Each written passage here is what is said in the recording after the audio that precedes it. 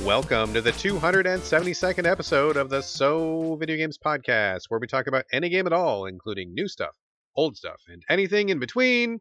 If we are playing it, we'll be talking about it. Today we are recording on February 16, 2022.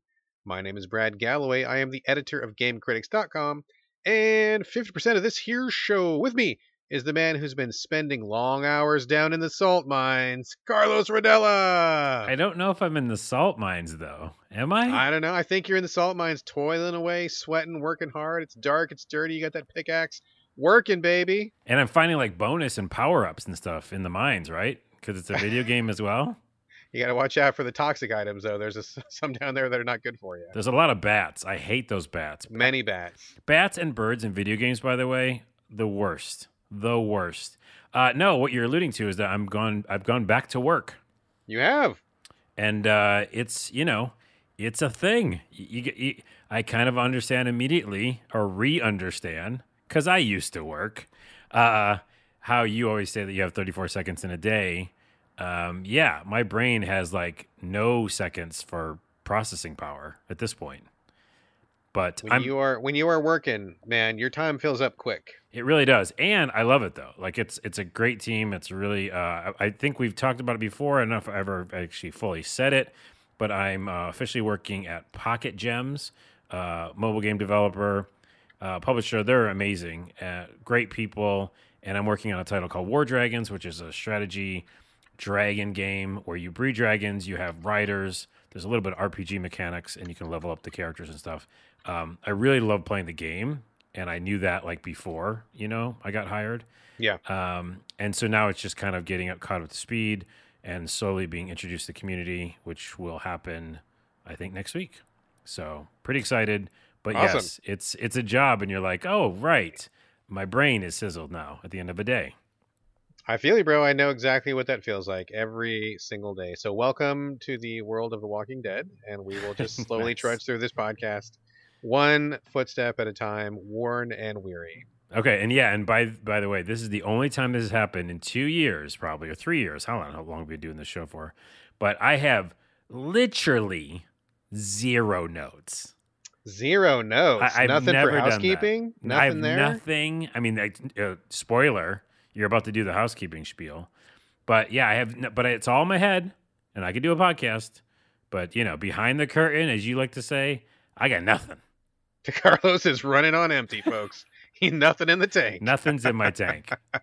All right, well, let's just keep it nice and tidy today, man. I've definitely got a number of things that I can do in the real world in terms of work and stuff. So we'll get a show banged out here, and then we'll get you acclimated back to putting in the 9 to 5, and then we'll find a good rhythm.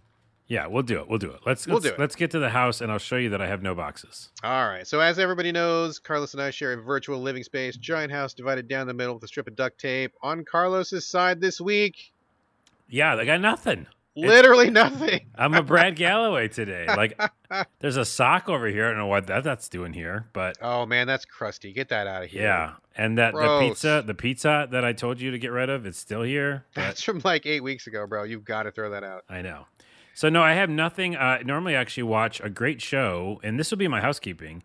Everybody go watch Skill Up on YouTube. Skill Up does amazing weekly recaps of like everything that happened in video games. So I normally watch that and kind of get some information from him as well. So I didn't get to watch it. I suggest everybody go watch it. I'm looking it up right now to make sure I get the name of it right. Yeah, it's where is it? Oh, yeah, it's called This Week in Video Games. And the YouTube channel is Skill Up, 2 words. So go check that out for your weekly update of what's going on in housekeeping, because I got nothing. Excellent. All right, well, I'll just take a minute to do a quick TV roundup then, since that's really the only thing I do other than video games these days. Oh, okay.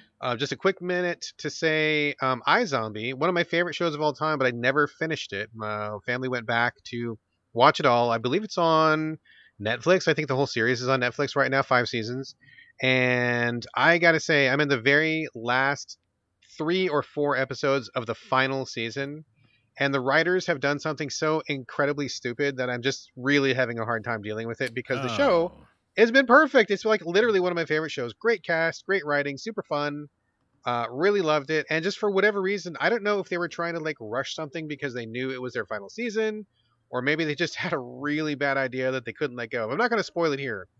But man, they did something that was so boneheaded that the wife and I are just staring at each other going, oh my God. We're like, we've got like 4 episodes to go. Couldn't they have just stayed the course and kept everything cool? Like, oh man, I'm holding my breath. Hopefully it's going to end well. I don't know. We'll see.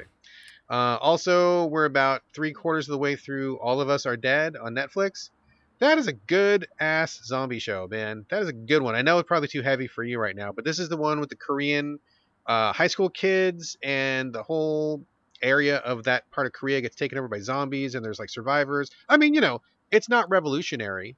It's a lot of the zombie tropes are there, but there's a few interesting spins. But like overall, great performances. Like we love the cast. Like we really like have our favorites in the cast, and like whenever somebody dies, we're like, no, not that guy. I love that guy. Or you get that whole feeling involved and attached, man. It's a good feeling when you're watching a show, right? So It is, but that beginning, I did watch like the very beginning of the first episode just to see.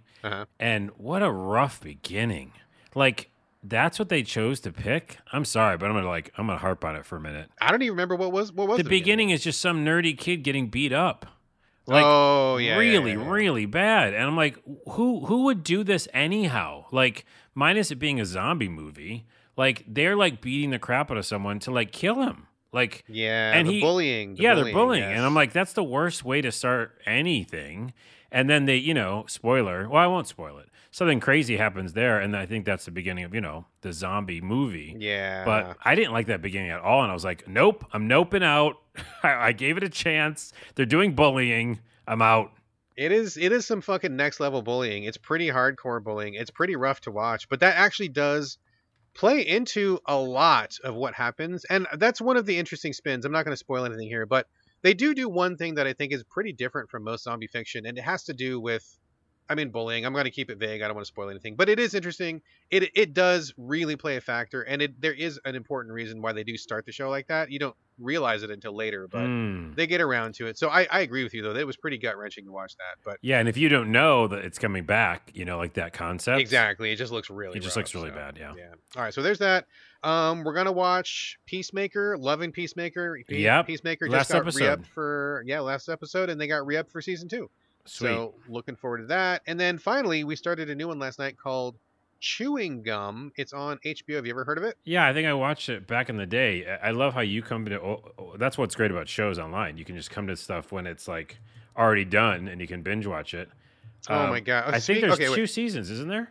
I don't know. We just watched it yesterday. Okay, hold on. I don't know how old it is or what it's from. I really like it, and I like the director. So yeah, go ahead. Yeah, it's from. Well, okay. Tangent on this tangent. You said you can find old shows and all that stuff, right? I don't know if I ever told you this. You know the comedian Zach Anner?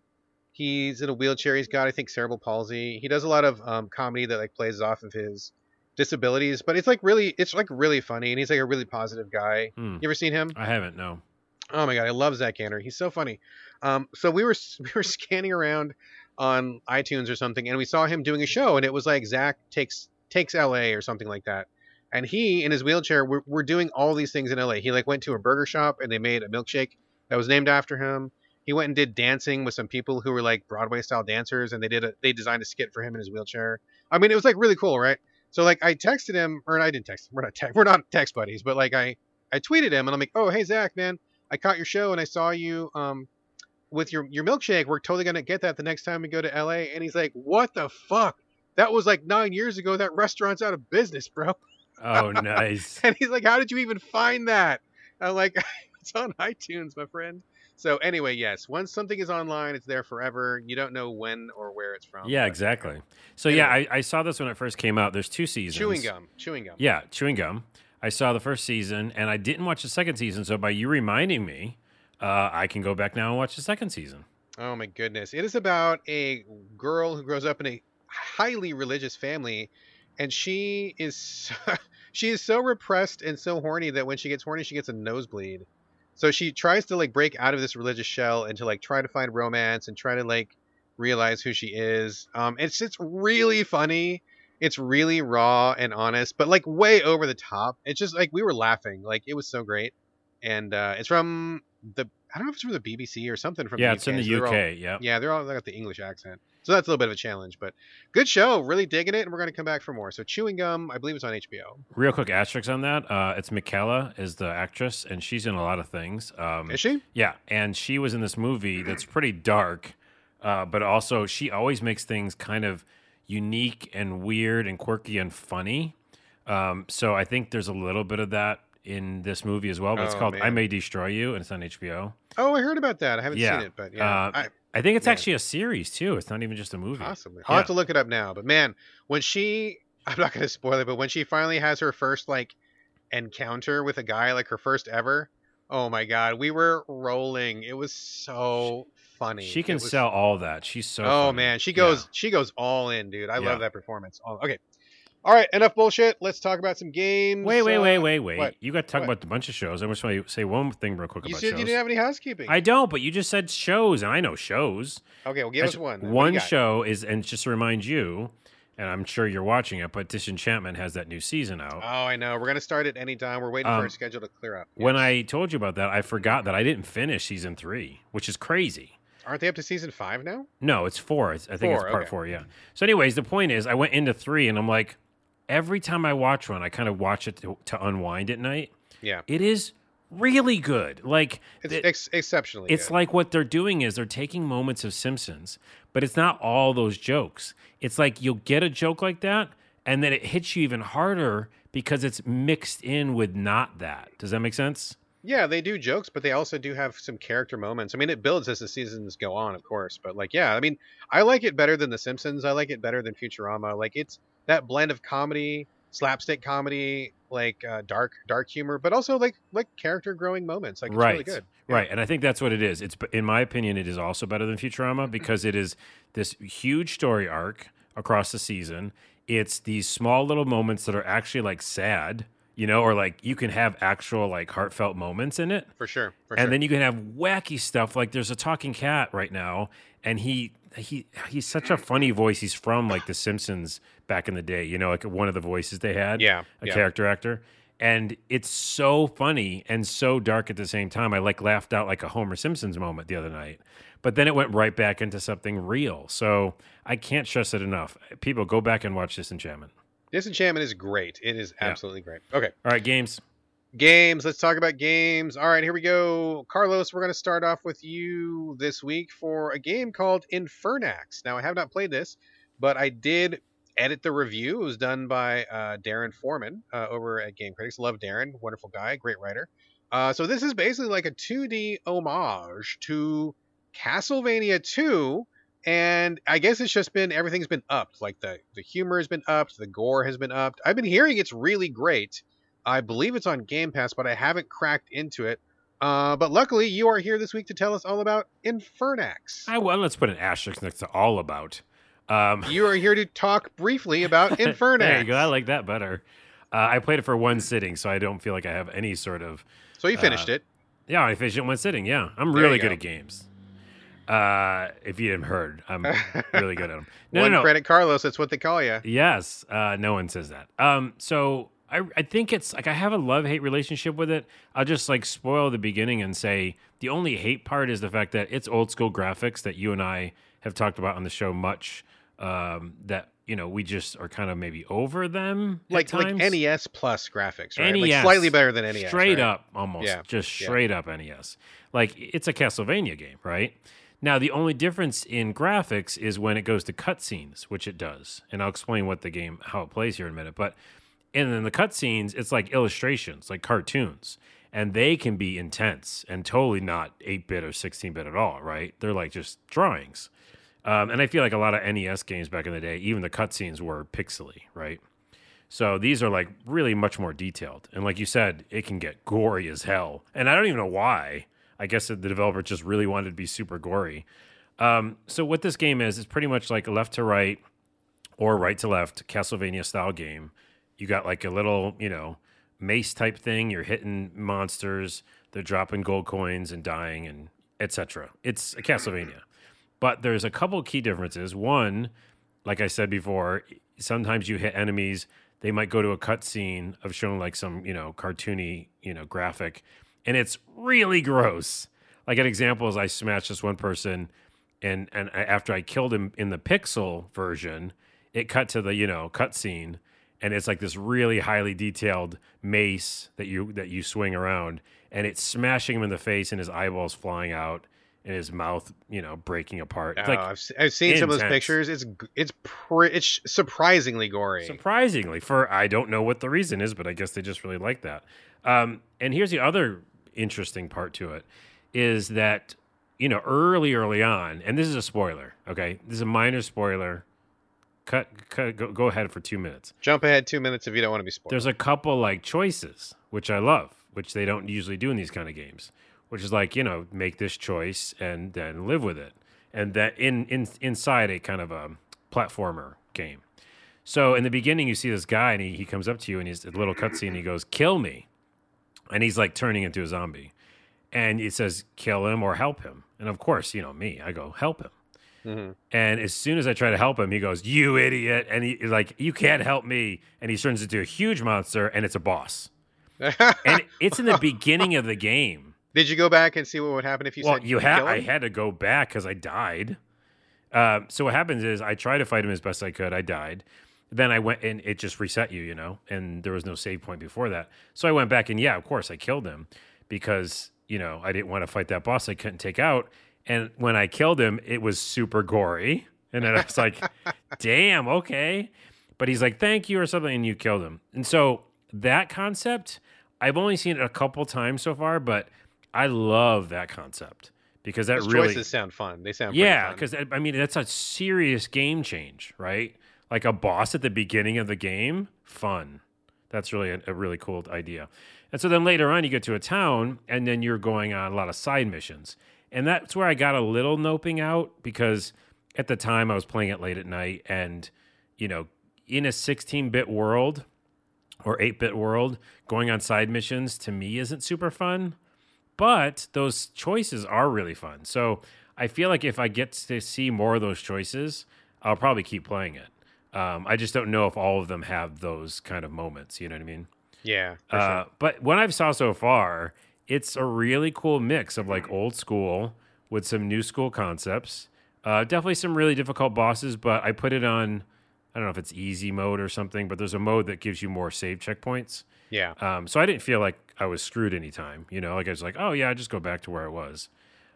So yeah, and in your review on the website, it says it kind of talks like about Simon's Quest, which is Castlevania 2. Yeah. Yeah. And it does have that feel because that was the one where I was like, oh, this is not just run and gun and kill things. It's like go indoors, and Right. go Talk inside to houses. villagers. Yeah. See first. Search for items and stuff like that. Yeah, so that's definitely like a good comparison. So I think it's really interesting. I don't get why it's so gory. Again, they just are probably really into that. But I don't really fault them for it because it's cartoony. And I think it's a style choice, man. Because I looked ahead at some of the bosses, and like a couple of those bosses straight up have private parts like on their design. Like I looked at this one boss, and I'm like, dude, that's a vagina. Like, what is going on? That's weird. So I guess you're gonna destroy a vagina at some point when you get further on in the game. They're definitely going for a thing right there. I don't know what it is, but they're going for it. Well, I just like the difference in taking an old school game and giving a different something to it, and this is a different something. And the bosses are definitely difficult, but I never felt like I was like really really screwed. I felt like if I made right choices, I could do it. And I don't want to say Souls like, but they're pretty tough, like it's Right. like if you get into one, then you're going to have to think about it for a while. So I kind of recommend it off of just one playthrough, just because I like that there's choices in a game like this. And those choices, like I said, have actually made some pretty big decisions. So Right on. Yeah, I mean, everybody I've talked to who has played it has really liked it. Everybody's been pretty up on it, which is cool. I mean, I played Castlevania 2 back in the day, so I think I would probably get the references, or I probably would get what they're trying to do. I'm not allergic to gore or blood or anything like that, so that seems like it might be kind of fun if you're in the mood for it. And when I went over Darren's review, I mean, he had a lot of really good things to say about it. He said that the choices really do have an impact. You have like a good playthrough and a bad playthrough, and there are different skills associated with each one, so you can have a pretty different experience both ways. And then there are some other like doodads to find. There's like a secret ending if you want to like wring some more playtime out of it. So it seems like a a real good homage to the old school. I mean, and that's kind of for me like the best way to do it, right? It feels like it's kind of following in the footsteps of Shovel Knight, where it's like we know what the old games were like. We're going to do them one better, but we're going to kind of keep the style. Yep. And that's kind of what this seems to like to me, based on what I've seen, what we've talked about, what I've heard. So seems like I'm definitely going to check it out when I get some time for sure. And again, if you have Game Pass, there's no reason. It's there you go, Game Pass. Yeah, for the win. Yep. All right, let me talk for a couple minutes. I got a scattering of games today. First, I'm going to talk about Lacuna, Lacuna. This is on Xbox, but it's also, I believe it's on everything else, I'm pretty sure. This is a 2D pixel-based, I don't know, sci-fi detective game where you play a guy who's investigating a murder, but there's also like a lot of political stuff going on. You've also got like a kid that you have shared custody of with your ex, and so there's some issues there, and you're kind of doing a lot of like looking around at stuff. It's a very interesting approach. It's a very kind of mature approach. Very like realistic based in kind of the sense of like, you know, really got to take people's personalities into account, and we got to like think about the politics of the situation, and you know, what are the machinations behind the scenes. So it's definitely like a cut above your average sci-fi themed game, where they really take the writing seriously and they put a lot into it, which is pretty cool. There's a lot of searching for items. You do like a lot of detective work. Like you look at things, you talk to people. You have like this little, I don't want to call it detective vision, but that's basically what it is, where you go into a separate mode and you'll see items that can be interacted with. So you're like picking up things, looking at things, like you're doing like some detecting. A lot of reading, a lot of like putting clues together and stuff. So I just barely scratched the surface of it. I think it's pretty cool. Nice graphics, nice tone. If you're in the mood for something that sounds like a detective novel that's also a 2D, you know, like kind of adventure style game, it's pretty good. The only thing that I didn't care for in Lacuna was that the environments are not large, right? Like I don't want to make a mountain out of a molehill, but every time I get to a new environment, there was no marker as to where I was supposed to go. And like, again, to be fair, the environments are not huge. I would just wander around for like a minute or two and I would find it. But at the same time, it did kind of irritate me, where I'm like, I don't want to waste even 5 seconds. Please just tell me which way I'm going to go. Like, you know, they'd be like, you get to a new screen that you've never seen before, and it's like, go home. Okay, I literally don't know where I live. What kind of, am I looking for a house, apartment, a tiny house, a mobile home? What am I looking for? And that's the worst in those kind of games too, because you're like lost. Yeah, I mean, and again, it's not huge. You find it in 5 minutes or whatever, but it's like, I just, you know, very micro nitpick. Just tell me where I'm going, because I literally don't know where I'm going. Right. But other than that, I think it's pretty cool. And if you want a sci-fi kind of detective story, this is seems like it's pretty nice. I'm going to just kind of chip away at it. It didn't get too far, but I like what I saw. Yeah, I was going to ask you what the main core game mechanic is when I saw it, because I kept seeing it pop up in the store. But it sounds like the main core mechanic is detectiving. Yeah, walking around, talking to people, detectiving when you go to like a crime scene or something, looking for stuff, you know, that kind of thing. So, all right, so that's Lacuna. And next, I'm going to talk about, I'm going to catch you by surprise here. I'm going to talk about Rise of the Third Power, which you talked about last week. Did I? You don't remember? I was all ready to be excited that I talked about a game and you were going to talk about it, but what was that game again? Oh my goodness, this is getting off to a very poor start. We review a lot of games, like we all cover of them? a lot of games. You talked about Rise of the Third Power last week, which was a 16-bit like SNES inspired RPG. I sure right? Did. It's because I don't remember that name for some reason, which is weird. It's kind of a generic name. It's kind of a weird name. Yeah, it's on consoles now. It's on consoles. It's on the Switch. It's on everything. So again, it's very reminiscent of like, remind me a lot of like a Final Fantasy VI in terms of presentation. You know, sprite-based characters, top-down kind of world. Yeah, that kind of vibes. They're very, very 16-bit JRPG sort of vibe. So you talked about it last week. You were actually very positive on it, and I was kind of sold on it. No, but I thought you said you hated the idea of those characters, though. You know what I do? Yeah. And I do. I really do. So what happened was, this is a funny story. You talked about it real positively, and one of the developers of that game listened to our podcast and heard what you said about it. Oh, hey, what's up? If you're listening still. Her name is Evelyn Rose Hall. I'm sure she'll be listening to this episode too. So she heard us cover it, and she's like, what the fuck, Brad? Like, play my game, get over your anime allergy, and check it out. And she called me out on Twitter. So I'm like, all right, that's totally fair. And I appreciate that. I love when people listen to the show. So thank you for listening, Evelyn Rose Hall. And I love it when people interact with us after listening to the show. I mean, it's just a great feeling to know that we're not shouting into a void. And I'm just a person. You know, she's a person. I'm a person. she wants me to try her game. That's one person reaching out to another person. How can I refuse that, right? So I'm like, cool, send me a code and I will play your game and we'll get it going. So she did, and I did, and here I am. I'm talking about Rise of the Third Power. Okay, so full disclosure, I don't know if Evelyn Rose Hall knows this about me, but I really hate anime. Yep. I really hate JRPGs, and I Yep. really hate like kind of 16-bit JRPGs. That's exactly what this game is, right? So it's like 100% not my jam. Yep. That's fine, but so I'm going to take myself out of the equation, right? Like knowing that I don't like any of the things this game is doing, that doesn't mean this is a bad game. It just means this is not the game for me, and I'm only playing it because she asked, and how can I say no to that, right? So I think that like for a 16-bit kind of retro-inspired JRPG, I mean, the writing was pretty good from what I saw. The graphics were pretty good. The mechanics seemed pretty much on par with what you'd expect. It all seemed like everything's working in place. I mean, it seemed like a very decent experience if you like those experiences. I personally do not like those experiences, and I don't want to ever play another 16-bit JRPG again. But if you like those, and you like them, I mean, you talked a lot of sugar about it last week. You liked it. I bet if you like these kind of things, this is a good game. Well, I'm going to put an asterisk on your review. Okay. Oh man, I'm gonna put okay. an asterisk on your review. Yes. Yes, all that makes sense because I don't think it's your style of game. Secondly, though, I think the main selling point for it, which I think I talked about, was it last week? I guess Last week. it's just I think it's funny. Like Yeah. comedy is subjective, I know, but I think that's what makes it stand out. Because when I kept thinking about like leveling up or going through another part of the game, it was for me. I just wanted to see what the characters would say next, Yeah. or what new character I would become. Right, because just becoming the princess, which by the way, callback, totally gives me Disenchantment vibes. Oh yeah. Yeah, because True. think about it. Tia, is that her name? Tia Beanie. Beanie. She doesn't give a crap about being a princess, and she wants to get out of there and get drunk.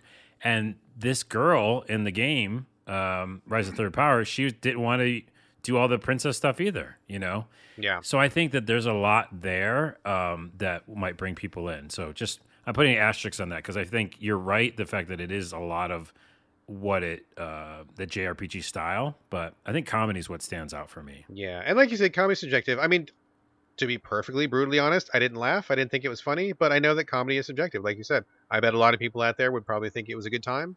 And again, that's not me saying it's bad. I'm just saying like I don't think I'm the customer for this, and I Yep. realize that. So I think that if you like these things, it seems like a very good one. I just love hearing the review. It's like a non-review. It's like, you know what? It's a game, and I think it's a good one of that type of game. I mean, it's like licorice, right? Like black licorice. I fucking hate black licorice. I think it stinks. This is an I think interesting it's one. disgusting. Yes, I want it actually to agree with stay you. away from. I hate it. I Yeah. fucking hate it. My wife loves it. She thinks it's the most delicious thing in the whole world, and she eats it every chance she gets. And I'm like, you cannot kiss me for like 3 hours after this because I don't want that Wow, stuff near that's my a long mouth, time. right?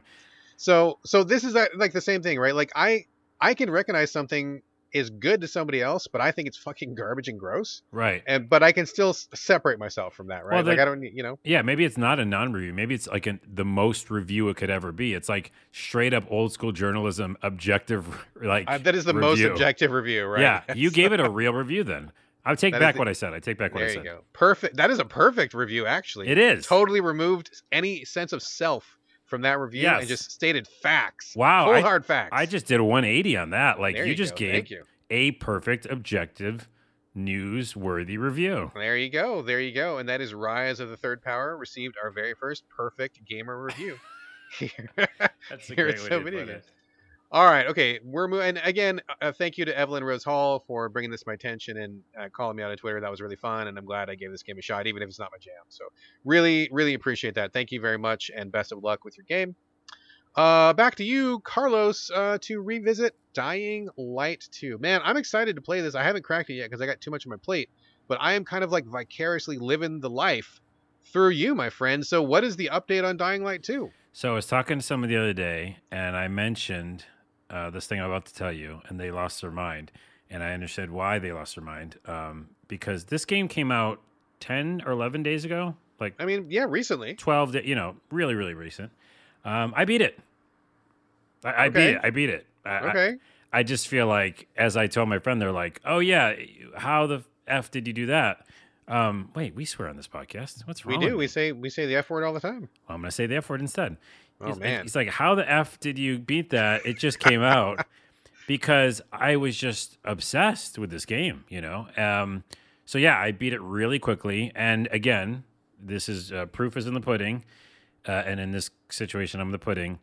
You can beat that game in like 20 something hours. If you just mainline and just dash through it. Easy. Because what it does a really good job of ushering you along the main objectives. And then it just presents like 8 million side quests. But it does a good way of like, I think there's other games like this open world that don't like Skyrim. Skyrim was so great for all the side quest stuff, but it also was really, I think, bad at showing you what the main objective was. You had no idea what to do to get to your next thing. Yeah. This one's like, no, you get it. You know, like all the characters are talking. The things that you just went through are big moments in the game's world, and you can tell that you probably should go do this. So that's why they do a really good job of that. It's super fun to play. It was like a blast. I love the parkour. I leveled up, as you know, all the melee stuff immediately. There's so many fun melee upgrades in that. And there's just too much to talk about it fully in just, you know, this one episode. But I would say that something's interesting about the ending. So unlike Cyberpunk, which we'll talk about later, potentially, is this game lets you keep playing after you beat it, but it also lets you, it doesn't revert back to before you beat the game. You just keep on going from where you left off. Right. But it does this weird thing where it says, hey, we might revert some story choices, because for continuity or something. So I don't know. Like, what did they revert? I didn't see anything yet. That's what I'm saying. Okay. Like, there's one character that, spoiler, it's not telling you who, but somebody dies. There's a character. Oh, no. Somebody dies in a zombie game. I know, right. But maybe one of the... dude, how could you say that? Oh. Well, because it's an NPC, you know, that you talk to. I can't play this game now. You ruined it for me. Well, don't. So anyway, someone dies, right? And that person, I think, is still gone, you know, in the end game. Oh, so I can't. See. So maybe if there's a quest that requires an NPC. Right, they might do that. And so far, I haven't really seen it, like, fully. But in general, I like it because, again, I won't spoil anything, but, like, there's things you know that have happened, and so you can tell that you're actually, like, after the ending. Which, by the way, Cyberpunk, just take a cue from them. Jeez. Anywho, I really, really enjoyed my time. I burned through it because I was having so much fun. It really does make you want to see the ending. There are multiple endings. I got one that I was pretty satisfied with. I wasn't super happy with there's a lot of like text endings. You know how they do that? Oh, that's a cop-out. Yeah, like there's definitely some cutscenes and there's definitely some stuff, but unlike other games where they show even like imagery or something, there was a lot of different like text bubbles that were like, and this also happened, and this also happened. Okay. Wasn't a big fan of that. But I am a fan of the fact that I'm playing it afterwards, and I felt like it was really after what happened. In general, I had a good time with it. I had 2 bugs. Of the whole time I played it, I had 2 major bugs. One was, I sent it to you, and I put it on Twitter. Oh, that was a doozy. A little kid who I was doing a side mission for, his head wouldn't stop spinning around. So I left him alone, and I walked away. And I mean, that was like some Exorcist level shit. It looked really creepy. I thought he would just fix himself, but he didn't. So I went to sleep. I woke up the next day, and he was fixed. The other one was really bad, but it also fixed itself. I was at a final boss area thing, right? And there was some sort of enemy that I had to fight. And the enemy got stuck inside like a wall. And so you couldn't kill him? I couldn't, do anything. And so I had to I had to quit the game. Like shut off the game. That's a bummer. I couldn't go to sleep or go back to save point. He was stuck in the thing. So I closed the game and I wasn't too far from that section and then I beat it. But yeah, I don't know. Short answer is 8 or 9 out of 10. Like a really, really, really good experience. And there are literally 300 probably hours of extra stuff I could do right now. You could go back and play that for months and just do the side quests. Yeah, easily. You play it all year pretty much. And they're doing DLC, and there's a lot of stuff coming out already. So I think it's great. There are definitely some really weird, glaring bugs, but nothing that really impeded my progress. Awesome. I'm excited for you to try it because I think it's a home run, really. I'm excited. Elden Ring is coming out soon, Yes, and it is. I'm kind of excited. I'm not super excited, but my wife is like major excited. She's been waiting, counting the hours. She cannot wait to get back into like another FromSoft jam. So she's like, "We're doing this. You better get your fucking copy, and we're gonna do some motherfucking co-op." And I'm like, "Yes, ma'am, yes, ma'am."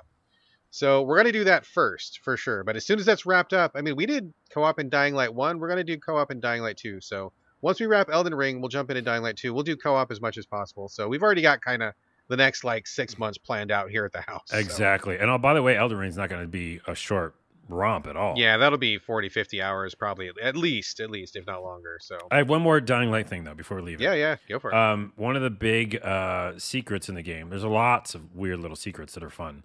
One of them is there's a developer room, like the actual. You mentioned this, the room. Yeah, the Dying Light, like Techland, like they have an office in this world. To get to it, it's fucked up. Like it's a really fucked up thing. Like I know they had to make it difficult, but basically you have to hold onto these cords and jump out of a building and hope that you land with a paraglider inside the next floor, and then keep doing that and stuff like that. It's just so hard. It feels like broken hard. Not like it's not based on my skills. It's just lucky if you get it. Yeah, it's like fucked up. So whatever, they made it hard, but I got to it, and I got the biggest reward, which I think they'll end up making a feature in the game, maybe even before you play it. But in this game, you can't repair any weapons, which I think I told you last time. You mentioned that, yeah, the breaking of weapons. And you can only mod them, and then when you mod them, it kind of repairs them a little. It's a broken system. I really don't like why they did that, but or don't understand why they did. But in the developer room, you can get a token, and that token you can attach to weapons, and it repairs them. So like infinitely? Infinitely. No. So if you get a good weapon, like your favorite weapon, you get that token, you stick it on there, and then that weapon's good to go for the rest of the game. Yeah, I have you don't know what damage is in this game, but I have like a 200 or 250 damage thing, which is high. And it's just an amazing, all these upgrades on it, and it will never go away now. So awesome. I mean, that should just be the way it is, It should. I think it's going to be a patch. Like, I think they'll end up doing that. But for me, I had to go through that crazy way to get to the developer room, and now I have the ability to do that. Which, by the way, makes the side missions more fun. You know what I mean? Like I love playing a game where I'm not worried about losing my favorite weapon. That enhances my fun. I know. And so there's even with all the other games we're going to talk about coming out soon, I'm going to keep going back to Dying Light. Like there's no reason now that I have this unbreakable weapon. Awesome. Well, I'm looking forward to that. Hopefully they'll just patch it in. I mean, I'll do the developer thing if I have to, but hopefully they'll just patch it in. I think they're going to patch it in. All right, there we go. All right, let me talk about a couple more short games real quickly. First, I want to talk about Grapple Dog. This is a 2D platforming game that's on the Switch. I believe it's on PC as well. Really cute art style. Maybe too cute. Maybe a little too cute for me. But very cute art style. You play a little dog who has a grapple. I mean, it's right there in the title, Grapple Dog. Dog's got a grapple. And you got to go through these platforming levels where you walk around, you jump, you hit these specific blocks with your grapple hook, and you swing around just like you imagine you would in a 2D space where it uses really good physics of like momentum and speed. You want to swing and you want to let go of your grapple at exactly the right trajectory so that you're going, to make these long jumps or high jumps or something like that. I mean, it's pretty straightforward. You're collecting a bunch of doodads, fighting bosses, jumping, swinging. But I think it's all really, really well done. My only knock against it, which I already alluded to, is I think the art style is maybe not 100% clicking with me. I think it's a little bit too rounded and a little too cute. It's hard to put my finger on it, but I just kind of don't like the way the sprites look. But other than that, I mean, and of course, that's subjective. I mean, other people can think it looks amazing. And it's not bad, just not 100%. Hold on, I'm hearing another objective review coming. I mean, I don't think it's ugly. I just like something about the characters like a little too rounded. They're a little bit too stumpy. They kind of look like chibi-ish. Your character does, and I'm not a big fan of that, sort of. But anyway, but I think the physics are great. I love a grapple in any game. It's one of my favorite mechanics. I think it works really well here. If you want some 2D action, just really straightforward grappling. But I think it's just really done well. So I think it's a pretty positive experience. Having a pretty good time with it. All right. There we go. That is Grapple Dog. Also, I was looking for something else to play this week, and I picked up Red Ronin on the Switch. Have you played this one? It's been out for a while. No, I was going to be surprise. It's on the Switch. It is surprise. I play a lot on the Switch. I know you don't, but it's also on PC. I'm not sure if it's anywhere else, but this is a game. The story doesn't matter. There's like I don't understand what the story is, and it really doesn't play a role. You play a person with a sword, and you are, as as you can probably guess, person with a sword means you're getting revenge, right? That's the only Mm-hmm. possible outcome there. You're getting revenge on somebody or something. I don't know what. And the way that this game plays out, it's like an ice puzzle. So like in other games, usually games with like penguins or something like that, where like let's say that you're trying to get across a patch of ice. You move, but you have to slide all the way until you hit something, and that's when you Oh stop. yeah, yeah, yep. So like let's say that you're on the left side of the level, you want to get to the right side of the level, you push to the right and you slide all the way over. And if there's a block, you'll hit the block and stop. And then you can either go like up or down. And if you hit up, you're going to go all the way up until you hit something. So you're kind of like looking at the level like, okay, so what are the lines I need to hit? Like, how am I going to navigate this? I need to hit certain blocks so that I stop in a certain place and then I can change direction, because otherwise you're slip sliding all over the place and you're missing what you're going to do.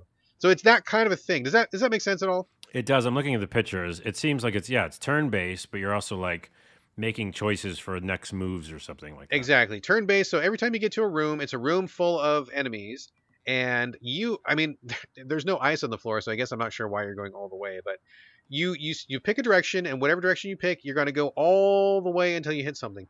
If you cross paths with an enemy, you will one shot kill them. Like every kill in this game is a one shot kill. So you want to pass through enemies, and you do not want to stop anywhere where there's an enemy next to you, because they will kill you if you're next to them. So you want to look at these levels and figure out, okay, I need to go left, I need to go right, I'm going to go all the way, I'm going to hit this block, I'm going to go down, and it's going to hit all these enemies. And at the same time, they're also moving on their own turn, and so everything kind of gets slightly jumbled up, and you got to kind of figure it out on the fly. So I think that part is really cool and really interesting, kind of a top-down view. I think it works pretty well. I'm not a big fan of these like ice block puzzles, but this one I think is kind of neat. So far it's all good, and I would have a pretty glowing review otherwise. But friend of the show, Mike Susky, who also writes for Game Critics, he reviewed this for us, I think last year or the year before. He loved it also, but he said that the unfortunate part about this game is that in the second half they start introducing real-time elements which mess up the turn-based structure. He really was not a fan of that. That's weird. It's really weird, and I can understand why he would like it, because I feel like the structure of going turn-based really works well for this game. I think it's a good fit, makes sense, lets you play at your own pace. So I think what I've seen so far is awesome, but he was very clear that it takes a turn south once you get further on, so I'm a little bit worried about that. Yikes. Yeah, the description's like turn based, but also action packed and fast. So Yeah, maybe I mean, and it is faster. fast. I mean, it's fast. Like you finish the level in a second, 30 seconds or something. You go through them really quick. But I Maybe, don't yeah. I don't want real time elements. I mean, I don't want to be like trying to play beat the clock on this game. No So way. Yeah. anyway, so I mean, I feel like based on my own personal experience, it's a thumbs up. But he was pretty adamant that gets sour later. So I guess I'm gonna play and kind of like be holding my breath the whole time for when it gets bad. So we'll see.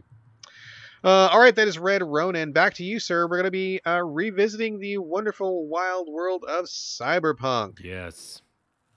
2077, That's it. 2078. I like how you didn't know that. That's only like the thing that's most mentioned on Twitter ever. I'm just wondering if they like upped the year because like it's been getting patched for so long. Funny. Like, is this It's like a instead of version joke. 2? It's a It's joke. 2078. It's next year. It's 2022 though. It's not my best. It's not my best joke. It's I'll not your own that. best. Yeah. Not my best. Yeah. And also the fact that I had to like figure it out. It took They a minute. can't all be home runs. I mean, you got to keep swinging though.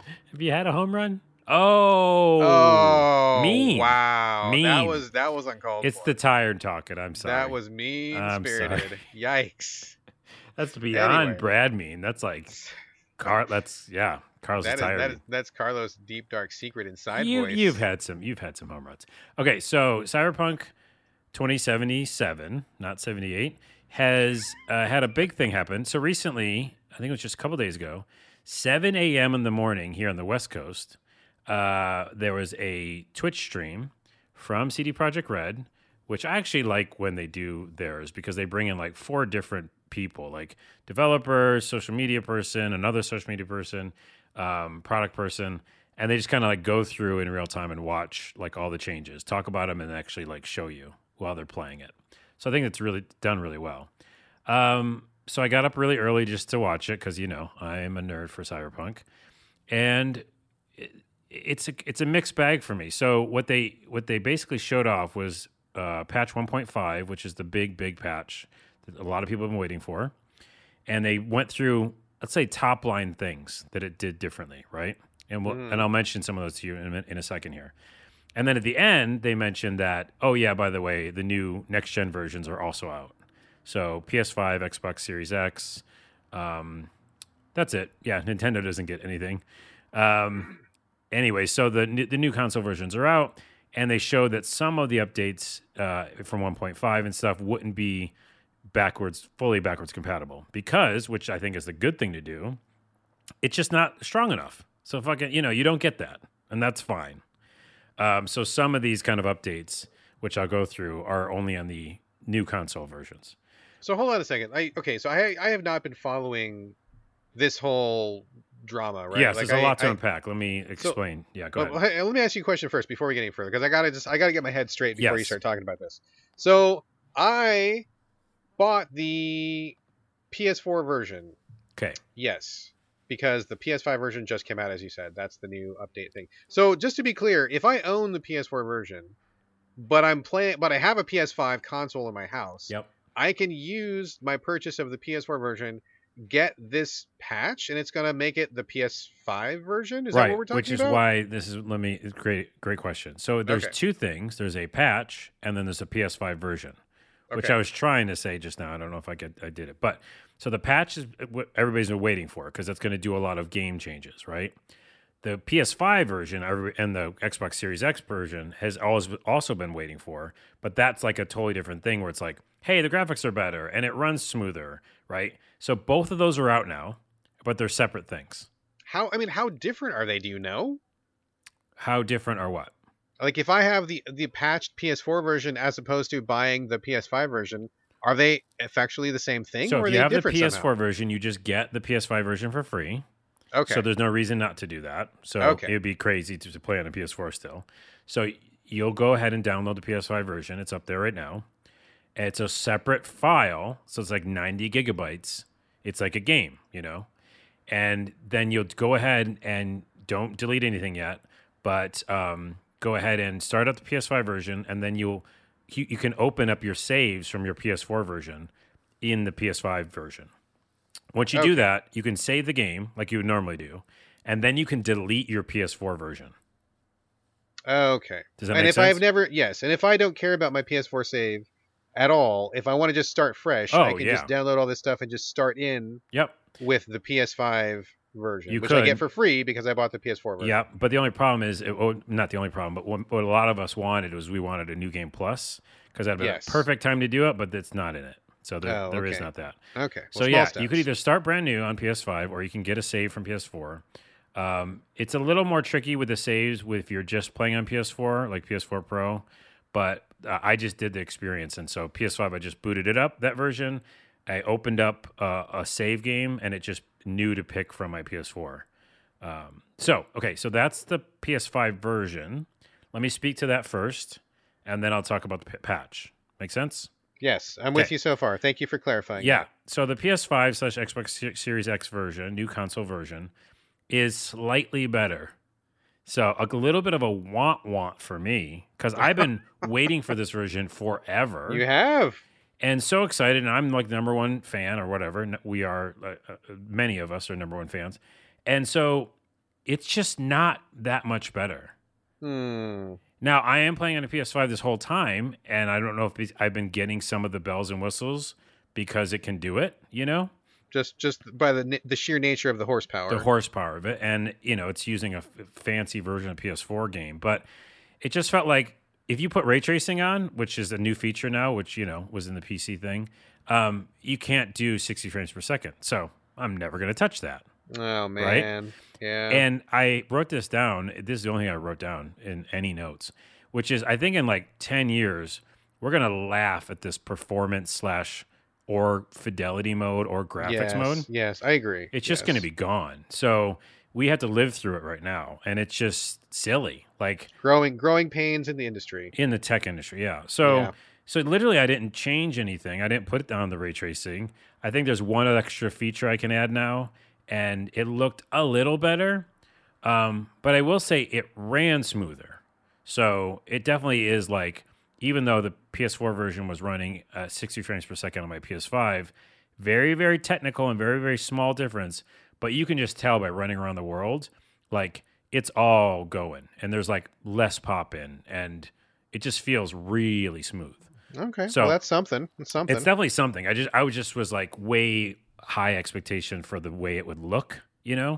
I mean, it's better than a kick in the junk. It's not a kick in the junk. Yes, a lot of what I'm about to talk about is not a kick in the junk. There you go. I mean, when you put it in that perspective, it's like all win. Wait, anything could be that. I could like me sitting in this chair is better than a kick in the junk. I mean, true. Okay, Kind of changes your whole outlook on life, huh?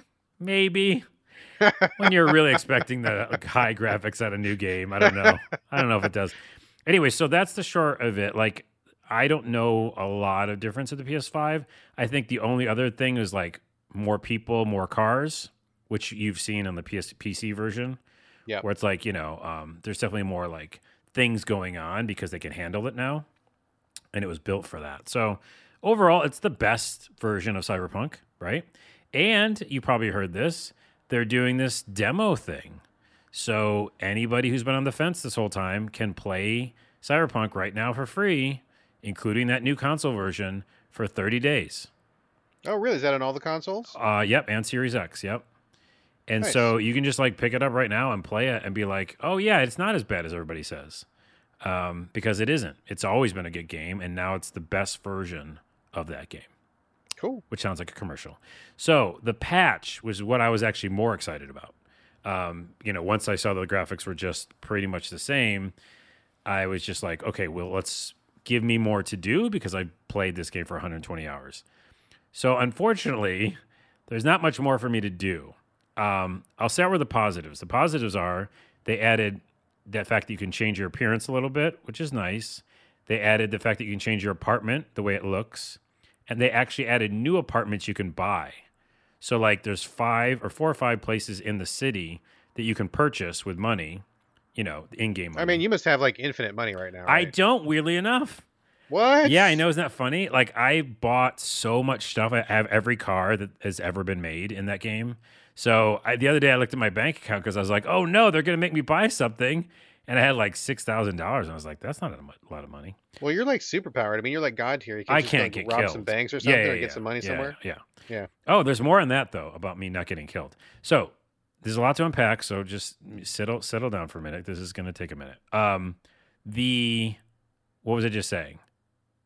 You were talking about you bought every car, you had the money, new apartments right. Yes. So the apartments are really cool. Like the fact is they all fit in different parts of the neighborhoods and parts of the city, so they all feel different. Like the one in Japantown is different from the one in Corpo Town, which is like super luxurious and costs like $50,000. And like the cheap ones are like crappy looking. And weirdly enough, I didn't know any of them, so I just randomly picked one that I could afford, the $5,000 one. And I got there, and Brad, it was my apartment. I was going to say, did it look like your apartment? It looks like my apartment in real life. And it was in a bad section of the neighborhood. Oh, man. It was like there was this bum downstairs, and I was like, do you have to call the landlord already? He's like loitering. Oh, jeez. Anyways, I got in there, and, it's like my apartment. It was one room, really small. It did have an arcade cabinet, which was nice, which I couldn't play. And so I like that because some of the apartments you can actually do activities in the apartments, and some of the activities you do in them give you buffs for the game. That's cool. Yeah, like such a weird thing. So that's cool. They said they added more romance like options and stuff, but I haven't found one yet because I want to hang out with my girl from Pan Am, and I think they're lying to me. She left town, bro. She's done. No, I found her. And there's no new options to talk to her or anything. That's a bummer. I think it's in there, but it's like, I don't know, maybe my game's bugged or something. So I was a little bummed about that. The other big things they added were car physics, bike physics are better, and mainly what's really interesting is the NPCs themselves. They have a lot more like behaviors when it comes to if you shoot a gun near them or at them, they'll run away. Some of them will... I know that doesn't sound interesting. Hold on. I mean, this just sounds like stuff that should have been in there already. Let me finish the sentence. I know that didn't sound good enough. One, they used to just duck and it was dumb and just like do nothing. So now they run away or walk away, or like they seem more realistic when they're like, trying to get away, or they just might like jog away from you. Like they won't be like freaked out. It's not as robotic as it used to be. It's hard to explain unless you see it. Secondly, some of them will shoot you. Some of them will pull a gun and be like, "No, I don't like the fact that you're attacking me. I'm going to attack you back." Oh, so it's Texas now. So it's Texas. And then even some of the cars, if you would shoot at them in the past, like nothing would happen, right? Just robots. Oh my God, will the car shoot at you? Will machine guns pop out of the car? No, I haven't seen that happen yet. But they bummer. do take off, and there are physics in this game. So I saw an example of like you shot at a car, the car took off, drove up onto the street, accidentally hit a pedestrian, smashed into the lamppost went falling. Just more organic gameplay like that, emergent gameplay, it goes a long way in a game you're playing for 120 hours. So I know you'd like find no interest in that, but I mean, I'm gonna enjoy all of this stuff when it reaches its final form, right? Like in another year, or whenever they do the definitive edition when that comes out, when it's got all the DLC and all the patches. well, I'm all over that shit. I'm all over. I'm telling you, it's not going to get too much more than it is now. Like what you're watching is them putting things in place that will make it slightly better each time. But it's pretty much the game. I mean, if you want to do the run of the campaign, like I said before, endless times on this podcast, it's there. You'll play that game, and you won't worry about Carlos's like 140th hour, like looking at the cars if they turn different. You know what I mean? I already don't worry about that. Yeah, you'll be playing the campaign. So, anywho, for us other nerds who are listening, I like the fact that they changed the car and bike physics. I like that they changed the NPC stuff. Like I said before, the graphics only feel slightly better. They did a ton of quality of life features with the UI, which always looks great. And I mean, it's a massive update. Like it's a really, really good update with like a bunch of little mini DLCs and secrets. They put in a bunch of secrets in that they didn't tell you in the patch notes. And here's That's why they're secret, right? Well, here's one of the secrets. And you wouldn't know this because they didn't tell you in the patch notes, but I think it's pretty cool. Is that every once in a while, like cops will start chasing gangs. And like before, this is a big deal, there was like no car chases in this game. Like they just didn't do them unless it was a scripted campaign event. And so organically, like a gang might do something crazy and the cops might go after them. And then you can just like follow behind and watch like a whole car chase. And that just happens organically now. So like they're adding these fun little moments that I think are pretty cool. All right. Two more things, and then we'll leave it. All right. Sorry. That one quest that's been always bugged since I talked about this. Yeah, I do remember you saying there was one that you could never do because it was bugged. It's still bugged. Still bugged. 1.5, a PS5 version, and this motherfucking gig is still bugged. I can't complete it. Oh, that's a bummer. And lastly, you know me, and you probably saw some pictures. I always try to leave the map in Cyberpunk because back in the day, the community found a way to get out of it, and I can still leave. I got outside the map again. You mean like you're getting outside the boundaries of the game world? Yeah. Gotcha. It's so funny because literally, again, this is Carlos and some very niche people who follow like this understanding and the Matrix kind of thing. But there was a piece in the rock by the wall of the whole like world that you could get out back in the day. The developers patched up that rock. Like I saw them patch up the hole. And I was like, oh, we can't get out that way anymore. So me and some people online found a way to put cars in the air, and you can jump and hop onto the cars that are floating in the air and then jump over the wall that way. Man. And so I did it last night just to make sure I could still do it, and you can still leave the map. All right. That's me. That's what I do. I'm a nerd. There we go. All right. That is our incredibly inclusive and comprehensive CyberStan breakdown. Sorry, that was long. Of Cyberpunk 2078. We will come back to it again, I'm sure. Yeah, we will. We'll talk about it. There's going to be DLC. There's going to be updates. We'll come back to it. All right. Thank you for that in-depth report, Carlos on the street. You're welcome. Boom. All right. Last game of the show, Grim Dawn Definitive Edition. Oh, you went back to that. I know. I never played it. I haven't tried it. Have you played this before? Yes. I talked about it in the show, I'm sure. I don't recall you ever talking about it. I mean, you probably did. I don't remember anything past one episode ago. I So need it's to join. very true. I'd never played this before, and I picked it up on Xbox X. It is a top-down, very much in the style of Diablo. And at first, I wasn't too convinced, but I was kind of in the mood for something like that. And I was talking to PR, and they were just really selling it on me. So I'm like, okay, cool. So basically, I mean, story like whatever. You're just in a world and demons are coming through bad stuff. Well, who cares? Like the story is super not like really the thing, but it's interesting because this is very much in the Diablo template. It's a top down loot action loot grabber. You build a different character. There's I think 8 or 10 different archetypes. Magic user, melee person, there's a gun person, there's a shaman, your whole usual top down Diablo style characters. um and it's funny because when you look at it on paper, there's really like nothing about this game that makes it stand out. And that's one of the reasons I didn't really jump into it right away. But I was in the mood and I checked it out. And it's funny because nothing about the screenshots or the description really makes it sing. But once I started playing it, I was like immediately captivated. I'm like, oh, wow, this is actually really, really fun. Like, this is really good. And it's not revolutionary. Like, literally nothing this game does is different than any other Diablo like. But I think what makes it good is that like everything about it is just like kind of perfectly tuned. Like it Hmm. does exactly what it's supposed to do, exactly the way you want it to, and everything that you want it to do, like it does. And so there's never that moment of like, damn it, I wish I could do XYZ. If only they patched that in. Like it's already there. Like they've thought about it, right? So like once you get past the tutorial, it's pretty limited, and I think that's fine because they're just teaching the ropes, right? But like, it's like I'm collecting stuff, I'm collecting loot, my inventory got full, and I'm like, damn it, I wish I had more room in my tutorial or my inventory. As soon as I finished the tutorial, it was like, boom, double your inventory slots. I'm like, oh, sweet, excellent. I get a little further. I'm like, damn it, I wish I could teleport back to town because I want to sell my shit. They're like, boom, here's a teleport, do it. And I'm like, oh, nice, got it. Man, I wish these quests were logged. Oh, there's a quest log right there. Oh man, I wish there was a little. Oh, there it is. Like every time that I got to a point where I'm like, I wish there was this thing in here. It's like they were listening to me and they like dropped it in right when I wanted it. And I'm Yeah. like, dude, that is fucking amazing.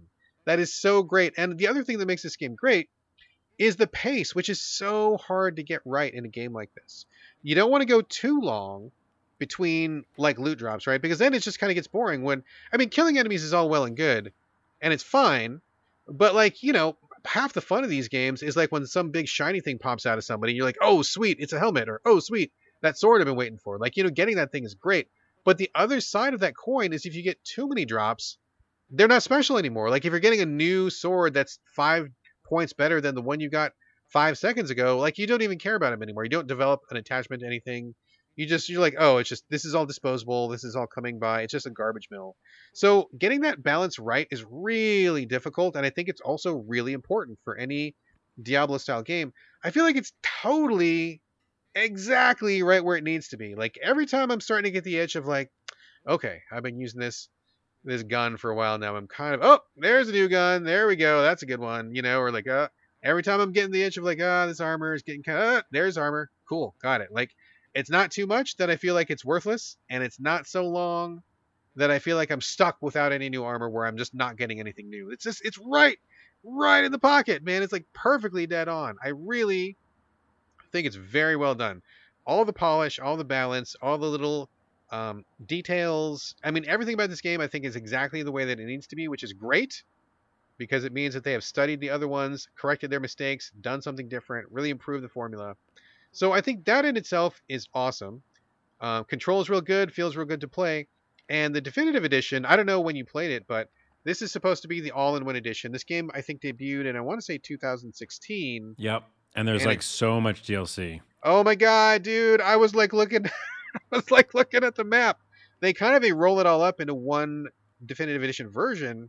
You can't pick and choose it, but like they kind of walk you through the campaign, and at some point you finish the main campaign. They'll open up the next thing, but like they show you the map, and I was looking at the map, and I'm like, man, this is a pretty big map, and I'm like, wait a minute, there's arrows. I think I can scroll a little bit for. Oh man, there's a lot more over the. Oh no, and like I kept scrolling the map. I'm like, holy shit, there's like so much on this map. I mean, it almost kind of felt like a Witcher style map where like I thought one city was the world and I would have been okay with that. And then I'm like, oh, there's like 90% more of the map that I wasn't even looking at. I mean, this looks like content bonanza, dude. I don't know if I'm ever going to get through all this, Yeah, but it's like the rest of your year if you wanted. exactly, like the rest of my life, maybe, where it's just Yeah. like so much stuff. But I'm really having fun with it. I know that later on there's gonna be more mechanics where you can mix and match, change up your classes. You can respec really easily, which I think is amazing because if you don't know what something does and you put a point into it, then you feel like you wasted your point, so they just give it back to you, no problem. I love that. You've got your customization for cosmetics where you want the buff of a certain helmet, but you don't like the way it looks, no problem. Make it look like something else, boom, solved. I mean, like all that shit that like bugs you about these kind of games, totally fixed. They've polished it all through. I love it, dude. All the armor looks like it was reflected on your character when you put it on. That's great too. I mean, it just checks all the boxes and it feels really good to play. Having a great time with it. I think Grim Dawn is really, really fun if you want a Diablo game. Yeah, it's awesome. Again, like you said, 2016 is when it first came out. It's back to what you always say. It's a perfect example of like having time to fine tune it. I mean, that's like years to fine tune it. Oh yeah, dude, for real. And then the fact that they came back with it because they were like, well, let's package all this stuff up because we've been doing it for the years, all this DLC. And like you said, it's a perfect place to do it. You're playing on Xbox? Xbox X, yes. Yeah, and it was Game Pass or it isn't? It is not Game Pass. Okay. No, I don't. I mean, it might have been, but it's not Game Pass now. I don't think it would be because it's such a. I mean, that's like a paid product for Oh sure. man, it's huge. Yeah, it's huge. Yeah. It's really good. But man, great time with it. I'm really liking the mechanics. Just everything about it is just right in the pocket. So good. So yeah, go ahead. I was gonna say if you have an itch for a Diablo type game, like this is the one to get. Like 100%. Absolutely, 100%. absolutely. Like forget that bullshit with Diablo 2. That sucked. That was terrible. This is amazing. Like this is like so much better than that. So absolutely, if you haven't played Diablo 3 or if you want something else, you finish Diablo 3, you want something else that's really good. This is excellent, dude. This is really good. This is up there with Inquisitor for me, and I really loved Inquisitor. Oh a lot, yeah, so yeah. I feel like this is the tops. Dude. You reminding me means I'll have to go back and later on when I have a little bit more money and get it on Xbox. I think it is a paid product right now, so it must. Yeah, be, yeah. I'll pick it up on Xbox. I like the idea of putting all the DLC in together. So yeah, it's all in just one big package. It's all bound up really nicely, and it's just right there for you. So great package, great experience. You want to play some Grim Dawn, you want some Diablo style action. This is the shit. It's really good stuff. So, all right, that is a show. Boy, we got through this in pretty record time. Actually, this might be one of our shortest shows ever. Really, I don't think so. You don't think so? I feel like 6:30. But we didn't start till like, I don't know, like 6:15, 6:20. Wait, we didn't start at 6:15 and now it's 6:30. No, not 6:15. Sorry, I meant 5. Yeah, I was going to say, like, that would be the shortest show. That would be shortest. This was only 10 minutes? We're like an hour. I think.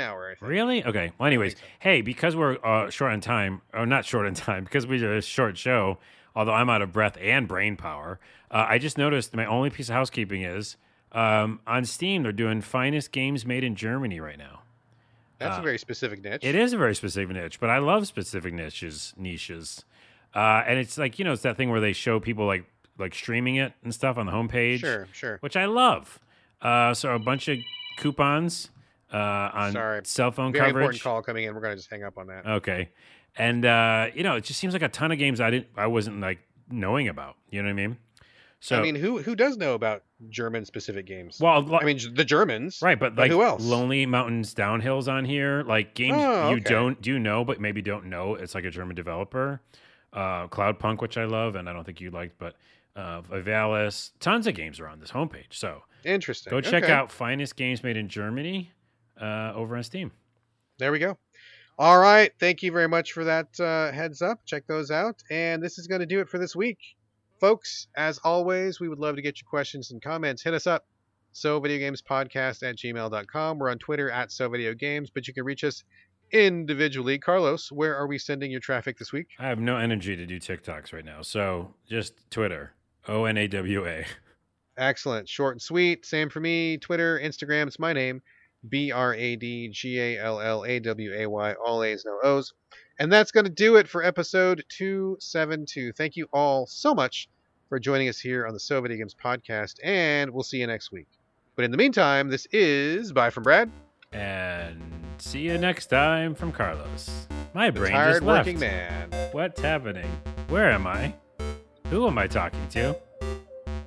What's happening?